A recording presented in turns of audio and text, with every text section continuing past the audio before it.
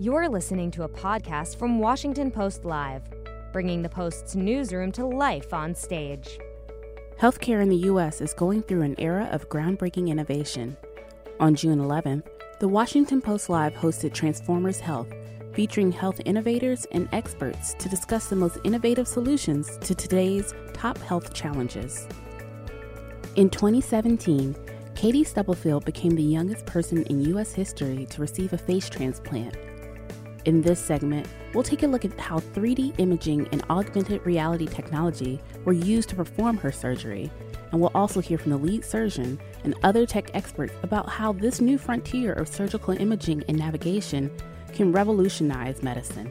Let's listen. Good afternoon, everyone. I'm Katie Zuzmum, a national correspondent for the Washington Post. I'm really thrilled to introduce my guest here today. We have Dr. Brian Gassman. He's a plastic surgeon at the Cleveland Clinic. Dr. Gassman led a team of 11 surgeons in performing this successful facial transplant in 2017, and Katie was the youngest person ever to receive a facial transplant. And also with us is Carl West, Director of Medical Device Solutions at the Cleveland Clinic. Mr. West is one of the clinic's lead innovators. He was in charge of spearheading the use of new technologies in this surgery. So we hope you can join the conversation. Please tweet at us with the hashtag #PostLive. So, Dr. Gassman, first question is for you. This was a pretty groundbreaking transplant. I know you've done there have been a number of facial transplants at the Cleveland Clinic. Katie Stubblefield was the youngest transplant recipient in U.S. history. 11 surgeons, and you were the lead. By the time you saw Katie, it was about 6 weeks after the trauma had happened. How many surgeries had on her face? What makes this face transplant different from the others that have occurred both here in the U.S. and abroad? Thank you. I think there's a number of unique aspects to Katie's story. Obviously, her age was part of it. One thing that we see many times in these patients is that they've gone through multiple reconstructive surgeries before they ever come to us. And as such, we're dealing with patients who not only have had other physicians treating them where it's hard to know exactly what happened, but many of them have gone into deep depression, opioid addiction, and other negative social factors that make their case very difficult. One of the reasons that we were able to be successful with Katie is that we got to her so early in the process. Her youth was both a positive and a negative. It was positive because we all know that younger people tend to heal better. On the other hand, we also know that transplantation in younger patients tend to have a higher risk of rejection. There's many reasons for that, and these give us a lot of pause into moving forward. But ultimately, it was really her story that was so impacting on us personally as physicians, not just us as physicians, I say the nurses, everyone. It was very hard to see someone that might be your daughter. I literally have a daughter her age, and to treat her and to eventually sort of her become part of the family, if you will. And so for all those reasons, she was a really unique case. We're just very happy that she did as well as she did. Zane, given the complexities of the surgery, what were some of your biggest concerns going into it? Well, the surgery is more than just an event. It was really a process. Probably the biggest concern we had was finding the right donor for her. And now we're talking about after we've sort of got through the scary parts of dealing with someone who had had an injury to her brain and her face and all the reconstructive efforts that required to get her to a safe point. The donor part took, I think, 15 months of us evaluating multiple different, unfortunately, young women. Mm-hmm. And even then, we had one false alarm. That was probably the most difficult because we didn't know what we were going to give to her. Would be someone who was much larger, much smaller, already more aged, maybe other deformities. We didn't know how she and her family would handle having a new face. I think that was by far the most challenging part. Mm-hmm. And Mr. West, let's talk about the technical innovations involved in the transplant. It was done with some pretty unbelievable technology. It included augmented reality, 3D imaging, and 3D printing. Can you tell the audience kind of what augmented reality is and how it was used in this procedure? Sure. So augmented reality is we took Katie, right, and what we were able to do is superimpose images onto her using, this is what we call a HoloLens. This is a device you can wear in your head. And it allows the surgeon and the physician, the caregivers, to still see the environment around them, including Katie. But what we're able to do is is project different images onto different scenarios, say, of the different type of cranial structures, maybe how much they wanted to take or what they didn't want to take. So it would allowed the physicians to look at different scenarios on the fly. You can see in this video, you work it by kind of going like that. Can you explain a little bit about how you make it work and kind of what it is more that you see when you're in there? Sure. So the idea of this, it's a computer. It really is. So what we do at the Cleveland Clinic is we develop these different applications. What the beauty of working in the Lerner Research Institute is that we have access to the end user. In this case, it was Dr. Gassman, and some of the other ones, Dr. Pape. And so it was that interaction that allowed us then to take these goggles and to download information onto it that they could use. Dr. Gassman, what was it like for you using that? Have you done something like that before? And as a surgeon, what was it like to kind of add all this technology into what you were doing? It was new. It was absolutely new. The way I was raised, if you will, in surgery was to use what we call axial scans, where there are just cuts across the patient, and then you in your mind had to sort of put that together. Then later, we had what was called 3D imaging, and really what you see is a rebuilding, if you will, of the skeleton, but all we see is the outside. We could move it around, flip it upside down, but that's it. And still you had to use your mind's eye between those axial cuts to know what's going out on the inside with what you see on the outside. With this technology, we can actually go within the actual patient's and its donor's anatomy and see what's going to happen from the inside's perspective and how we're going to connect some of those inside, if you will, structures to the other patient. Yeah, and you can kind of see in the video a little bit of that going on.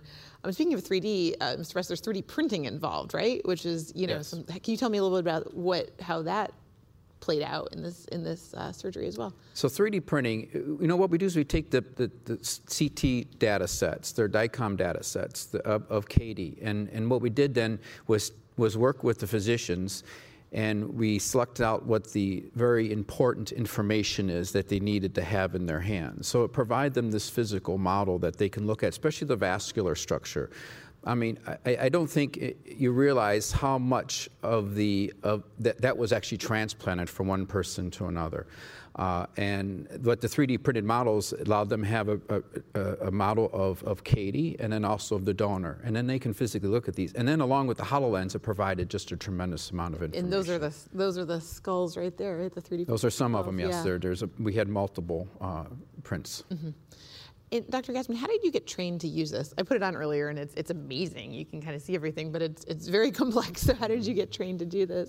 Well, Carl and his team, we actually have a number of students that work with him and us together as a collaboration, and they actually teach us how to use it, and then we come up with ideas how we can apply it to not just face transplant, but other, especially in our line of business, craniofacial reconstruction. And how, in terms of craniofacial reconstruction, since this is your specialty, how helpful has it been in terms of other procedures and other things that you're doing? Well, we've been using three-dimensional modeling for reconstructive planning and the development of plates for some time, as well as those type of models that you see there. This is really an emerging technology. It's something that where it's still, I would still call it experimental. Mm-hmm. What it has done, though, is open our minds to how we're going to operate on the future patient. We're no longer going to, what we thought was really cool and new 3 years ago is already old. Mm-hmm. And this has really changed how we look at craniofacial reconstruction.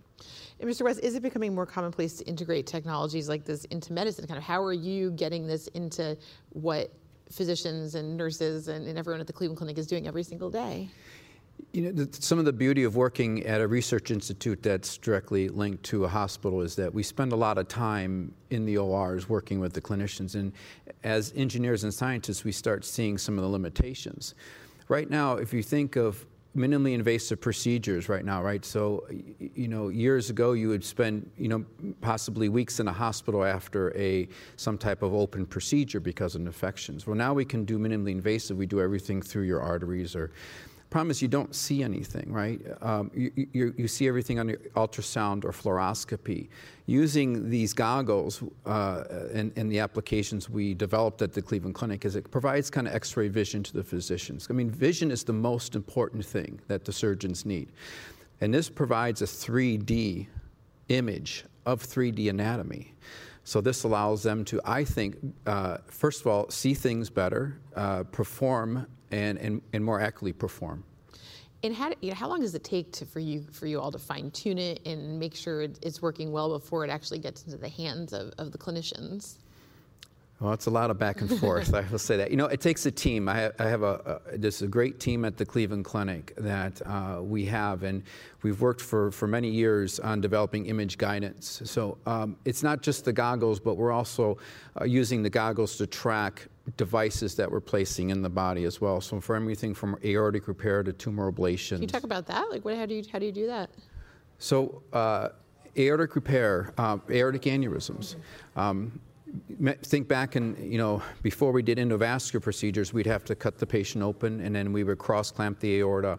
We would cut out the bad section and put the new section in. Now what we can do is come up through the leg and it's like a stent. It just pops open inside.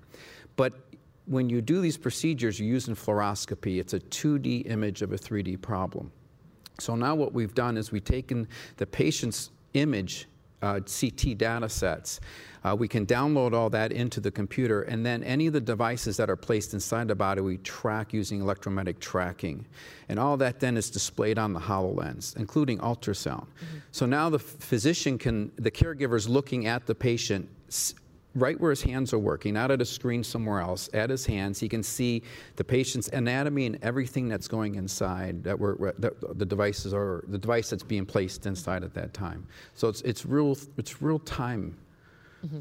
Right, and you can see that it's the holistic picture rather than just the 2D of a 3D problem. Right, and just like you did earlier, you tried it on and you can walk around the patient, right? So you're able to look at the patient from many different angles that you would never get with the standard of care that we have right now. Yeah, that's extremely interesting to know all the different. Are there any applications where it's worked, aside the aortic, but any other areas of medicine where it's worked particularly well and others where it hasn't worked quite as well and you're still trying to figure that out? So one of the areas we have a small IRB evaluation going on at the Cleveland Clinic where we're using it for tumor ablation in the liver right now. Mm-hmm. Ablation, cryo and microwave ablation works very well if you can get to where you need to be in the tumor. Mm-hmm. And that's what we're doing right now. We're guiding the surgeon to where they need to be within that lesion to do a very complete, basically a good kill zone of the whole. I tell you the truth, we haven't had many areas that we haven't been successful in. Those are just kind of the main ones we're picking and when the right tumor now. kind of helps you bore down to exactly where you need to go. Yeah, you think you can do preoperatively, you can go in, look at the images of the patient, say, this is where I need to be. This is where I need to be when I do the ablation. I can guide you to that. This technology will guide you to that position. And I mean, the theme of today's program is innovation. I guess, what do these disruptive technologies mean for innovation in medicine? Are we kind of just looking at the tip of the iceberg here, or where do we go from here with this?